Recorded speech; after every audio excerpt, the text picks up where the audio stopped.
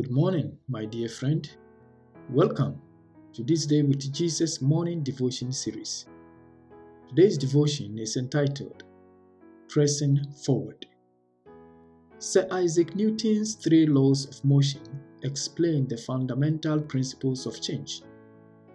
To Newton, for every motion to take place, change is the result and vice versa. His second law states, acceleration is produced when a force acts on a mass. The greater the mass, that is, of the object being accelerated, the greater the amount of force needed, that is, to accelerate the object. This law has the potential to have a life-changing impact on every one of us. That is, we must become tougher as the journey becomes more difficult. The Bible says in Philippians 3 verse 12, "Not that I have already obtained all this, or have already been made perfect, but I press on to take hold of that which Christ Jesus took hold of me." The best moment in life to press on is when things are becoming tough.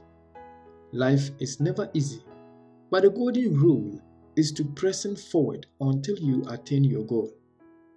Martin Luther King Jr. once said, "If you can't fly, then run. If you can't run, then walk. If you can't walk, then crawl. But whatever you do, you have to keep moving forward." Movement is an element of our existence that allows us to get things done. You won't get anything done if you don't know how to move. When we have something worth changing for, no matter what, we must press on until we get there. It takes a strong determination to bring about change, whether in oneself, others, or society. If you want to become a better Christian, you must press on with the help of God.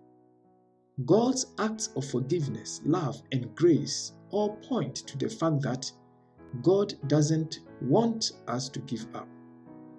If you are about to give up on a worthy cause, rethink, because the finish line is not behind you, but ahead of you. Let us pray. Father in heaven, please help us to keep our faith in motion.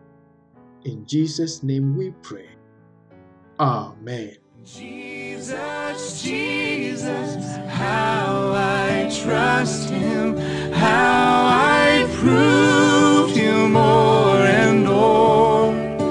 Jesus, Jesus, precious Jesus, oh, for grace to trust Him